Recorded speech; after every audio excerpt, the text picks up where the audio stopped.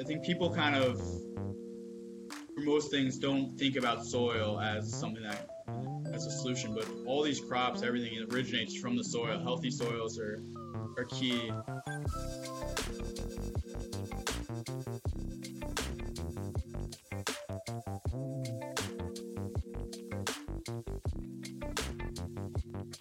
Hey listeners, welcome to the second episode of our podcast mini-series about the crises, science, and solutions for soils.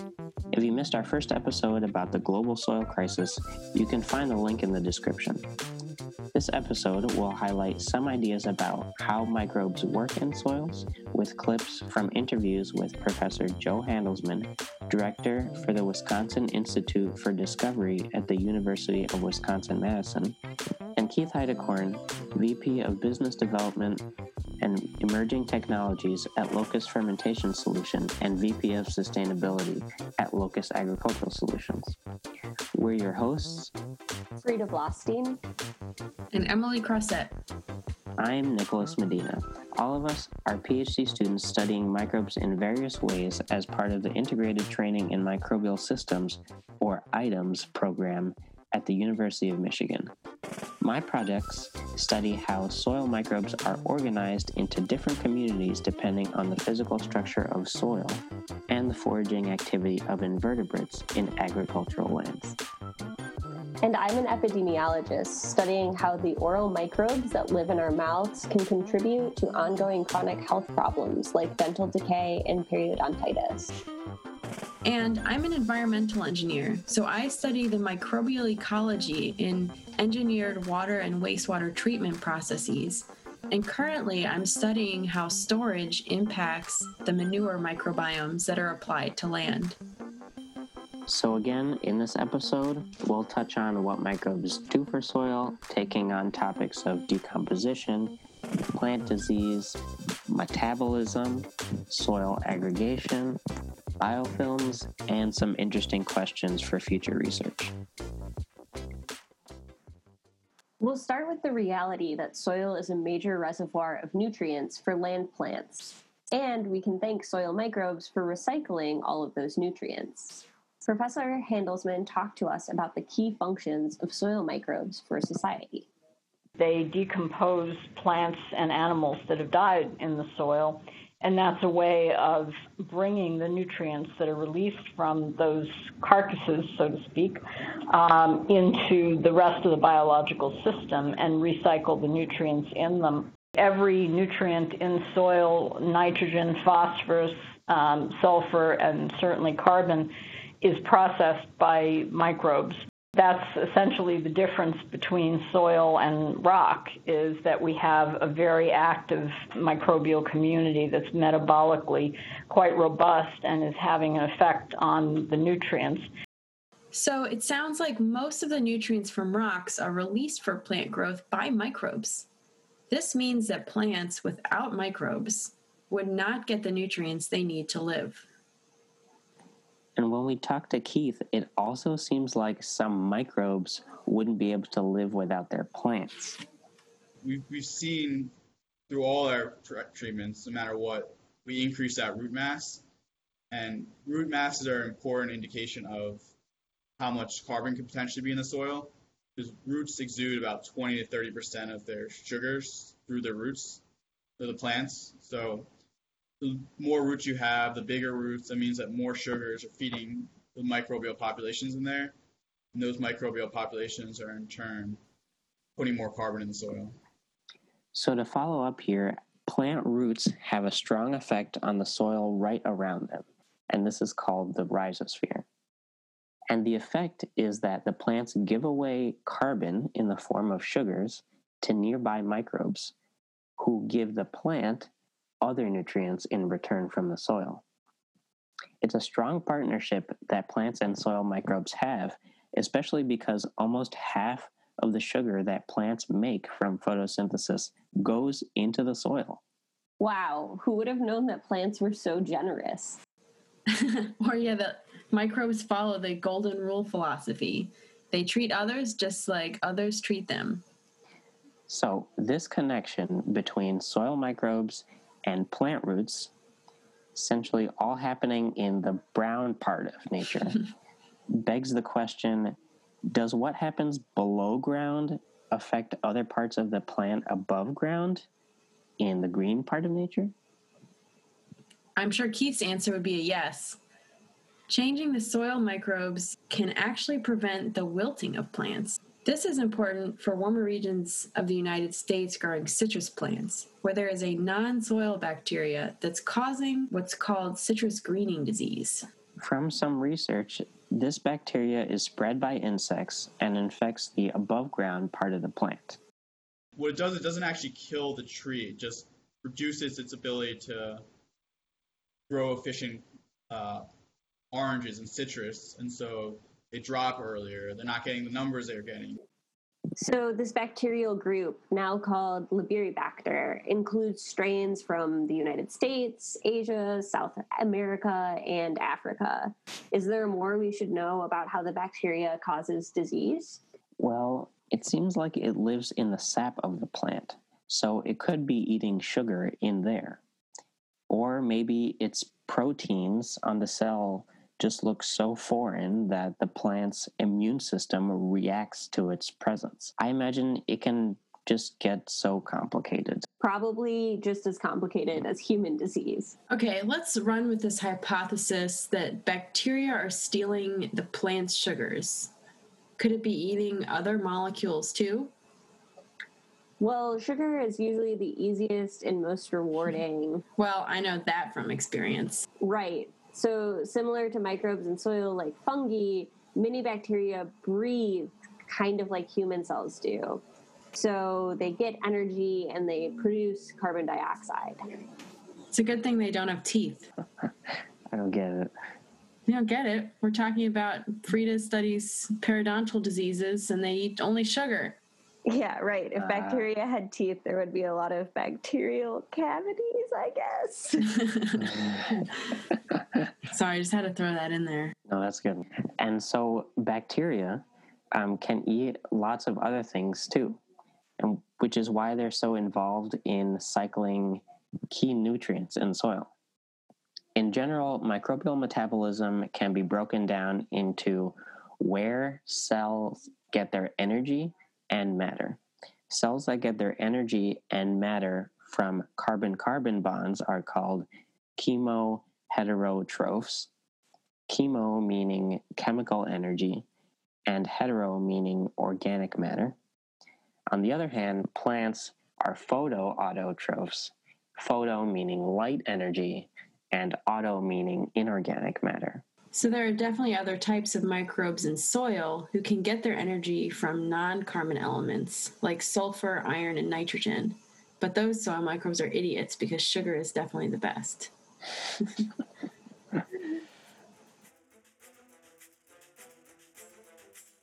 So just like last episode, we also have a microbe trivia game throughout this one. We'll give you 3 clues, and you should have a guess as to the name of the microbe by the end of the episode. Here's the first clue.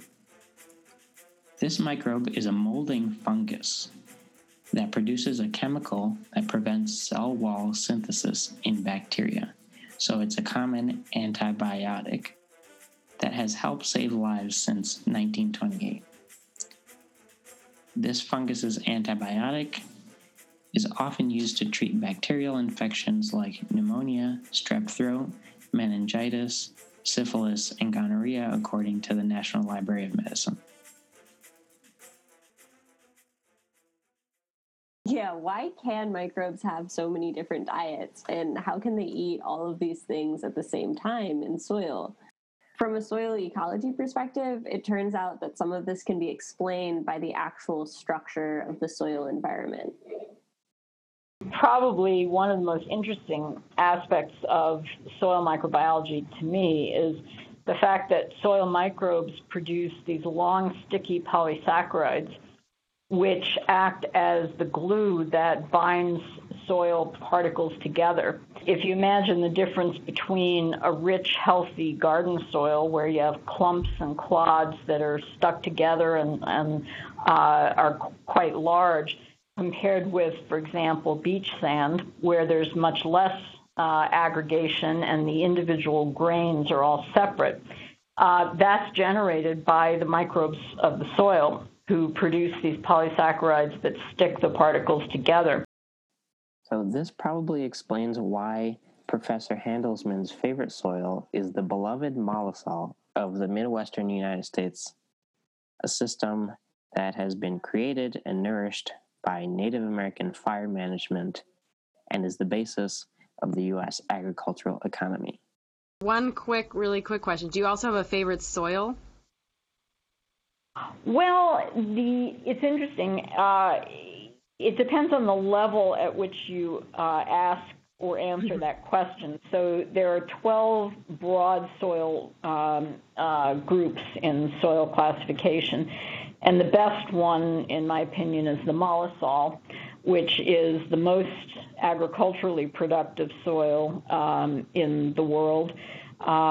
It's vied for and loved by anyone who has it, and it's wanted by all the countries and regions that don't have it.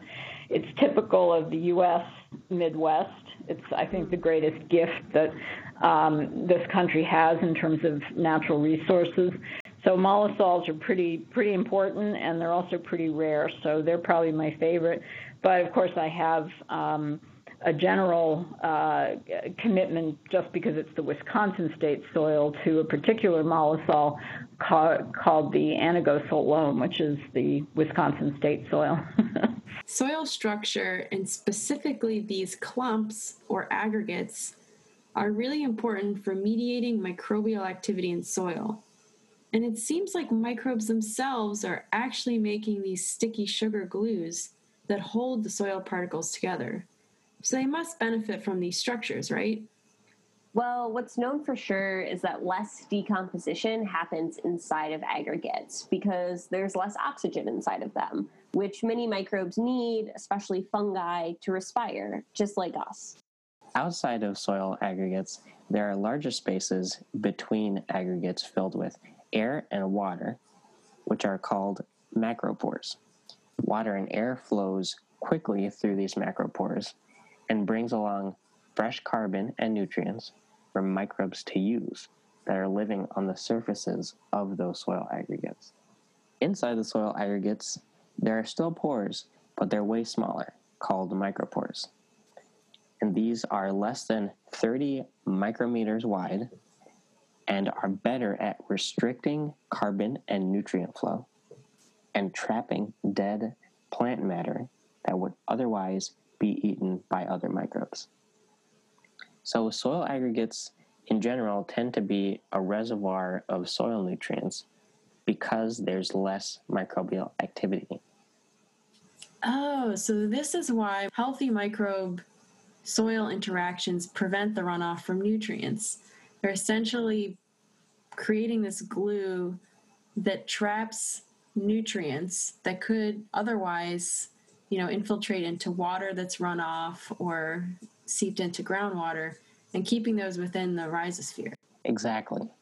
The more aggregation a soil has, the better it can hold on to water and nutrients, and the less erosion you have, thanks to soil microbes. Okay, but I have a question about all of this. These soil pores are super small. How do soil scientists even know that all of this is going on inside of clumps of dirt? Well, it turns out that you can take a CAT scan, CT scan of soil, just like medical professionals do for humans, but just at a really small scale. This is called a microcat scanner. It can let you see pores inside of aggregates, including trapped organic matter. That's pretty cool. Like, you can literally see into soils just the way that we can see into human brains or something when we give people CAT scans. Yeah, though it is expensive to use, even for researchers. Well, at the small price of a couple cans of cat food a day, you can get your do-it-yourself at-home CAT scanner. Listeners, Emily has 2 pet cats. Yeah, but I feel like that would not be as effective. I think we should just plan the experiment the right way. I'll go find some protocols and dog ear the pages. And Frida has a pet dog. Here's our second clue for our microbe trivia. This fungus includes species that are key to giving blue cheeses their color and funky taste. Also, you might find some of this microbe growing at home on any old oranges or bread. Actually, speaking of dogs and microbes, did you know that dog owners have more diverse microbiomes than people without dogs? I really hope it's the same for cats, too. I wonder what about the dogs. Do you think it has anything to do with them licking their skin or their fur? Yeah, I mean, saliva definitely has bacteria in it. That's what I spend a lot of my time studying. Saliva is like constantly washing over our tongues and our gums and our teeth, which are all coated in these coalitions of bacteria that we call biofilms. And if you ever like run your tongue over your teeth and they feel slimy, that's what you're feeling. Biofilms form when bacterial communities attach to surfaces and form what's called an extracellular polymeric substance. And that's what that sticky goo is, and it helps the bacteria stick together. Biofilms like that are super cool because, kind of like soil aggregates, they can allow bacteria to thrive in different ways or be more fit than any single bacteria would be alone. Biofilms are everywhere, and I imagine they're probably in soil too, right? Yeah, biofilms are common on soil aggregate surfaces, and they help increase the species diversity of those microbial communities. They help microbes and cells survive together better by holding more water and nutrients. And again, this makes soil aggregates reservoirs of biodiversity. Maybe just like our pet saliva is doing for our skin microbiomes. So Probably, yes. yeah, I bet there's also a ton of fur microbiome too. Yeah, like sloths have whole communities of algae and these eukaryotic organisms that live in their fur. I don't even want to think about it, though. My dog is so disgusting. I love her, but she's very gross. Well, back to soil. So overall, aggregation and microbial polysaccharide production seem like an important part of microbiology in general.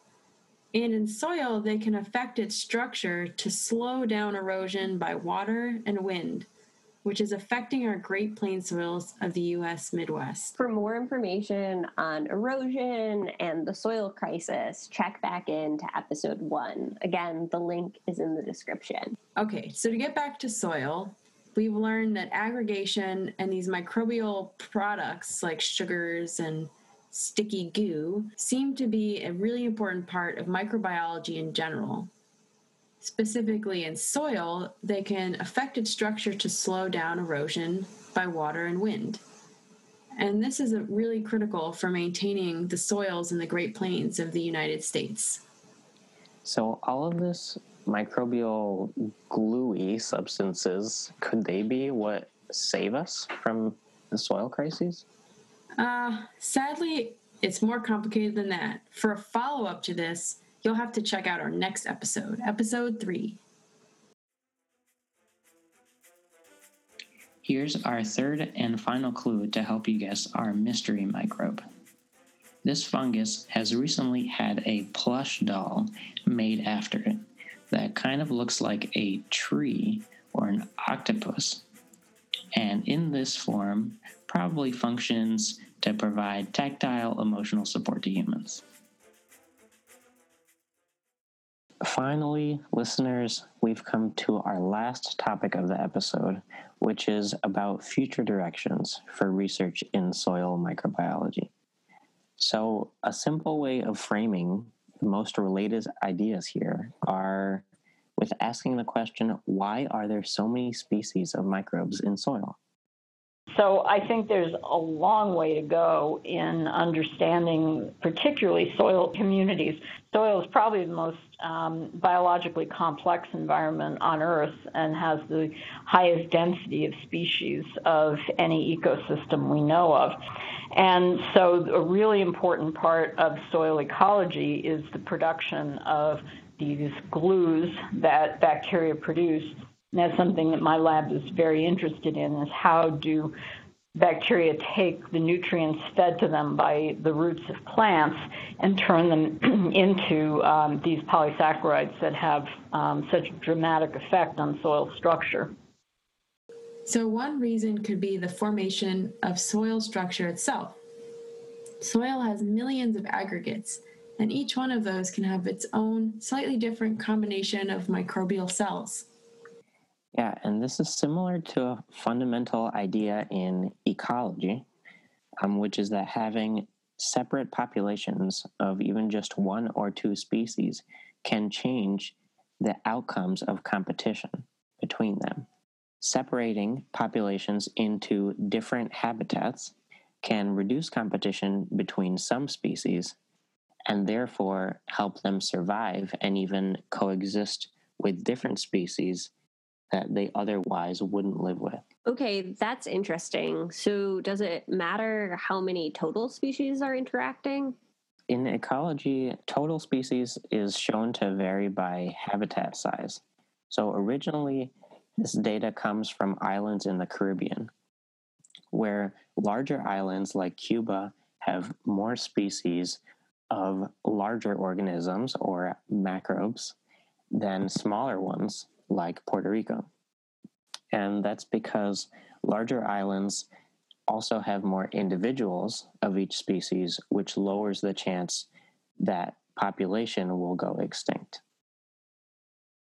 And the same theory could apply to soil microbial diversity then, if we kind of think of each soil aggregate being its own separate little island. Yeah, there are also other explanations for soil biodiversity, like dormancy and the transfer of useful genes that give bacteria new functions. But we'll save those for another time. So Dr. Handelsman and her colleagues, much like geniuses in a superhero movie, worked together to build a synthetic microbial community with organisms originating from soil. This synthetic community they appropriately named Thor, which stands for the Hitchhikers of the Rhizosphere. Let's hear how Thor will help us better understand microbial interactions. Where we're hoping to take this model system, which is made of three very typical soil organisms representing the three major phyla in the soil, is to understand their interactions with each other. And you'd think that three organisms would be rather simple. And we have all the tools that you might want to study them. We have full genome sequence, we can do genetics, we have metabolomic data.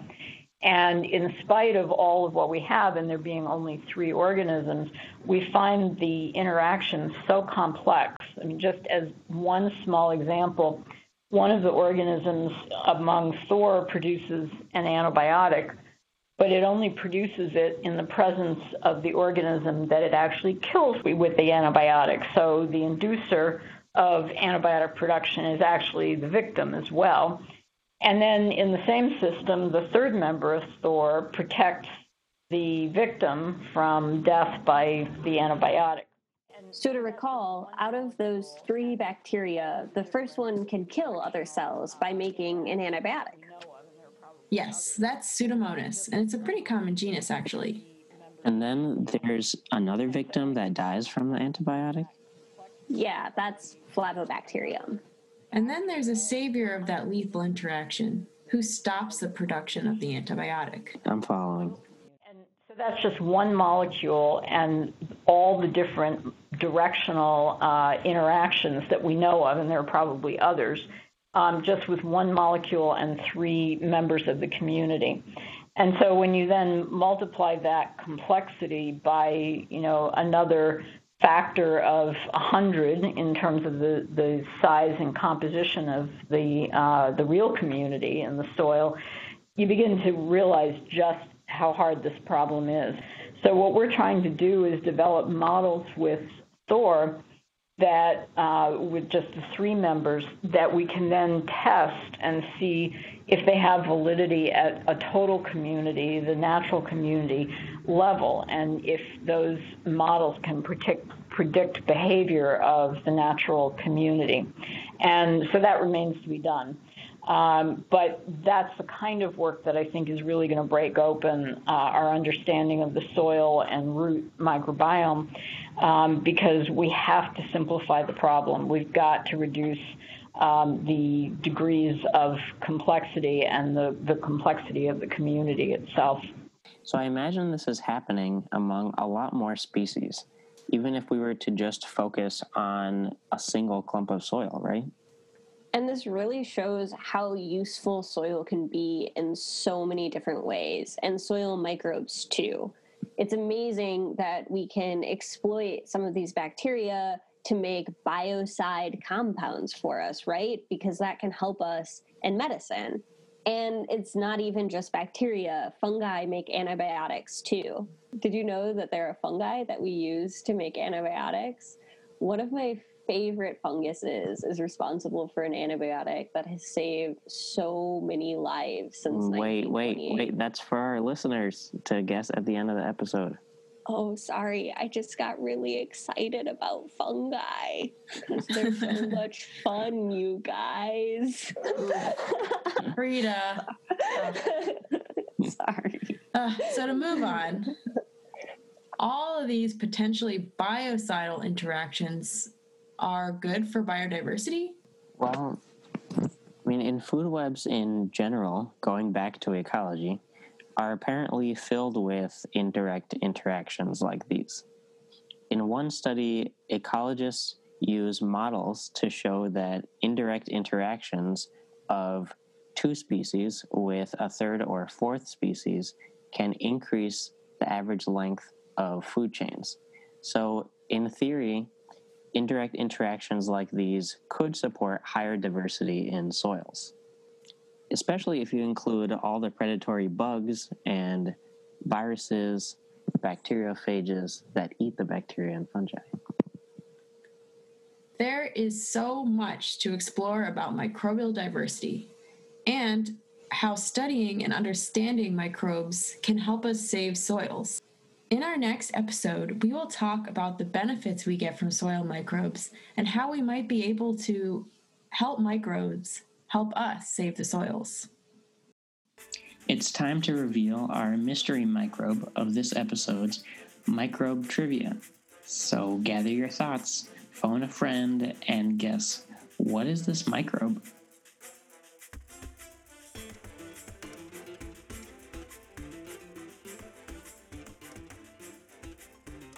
The answer is Penicillium. Aptly named after the antibiotic treatment we know as penicillin, the Penicillium fungus can defend against bacteria by blocking bacterial cell wall synthesis. If you guessed it or didn't, the prize is new knowledge, so be sure to spread it to your friends and family. That's all for this episode, folks. We hope you learned a lot about what microbes do in soil. We sure did while researching for this project. We'd like to thank our guests again, Professor Joe Handelsman and Keith Heidekorn, along with the ITEMS community for helping give this podcast life. We also thank the Burroughs Wellcome Fund for supporting the ITEMS program as a whole. Until next time,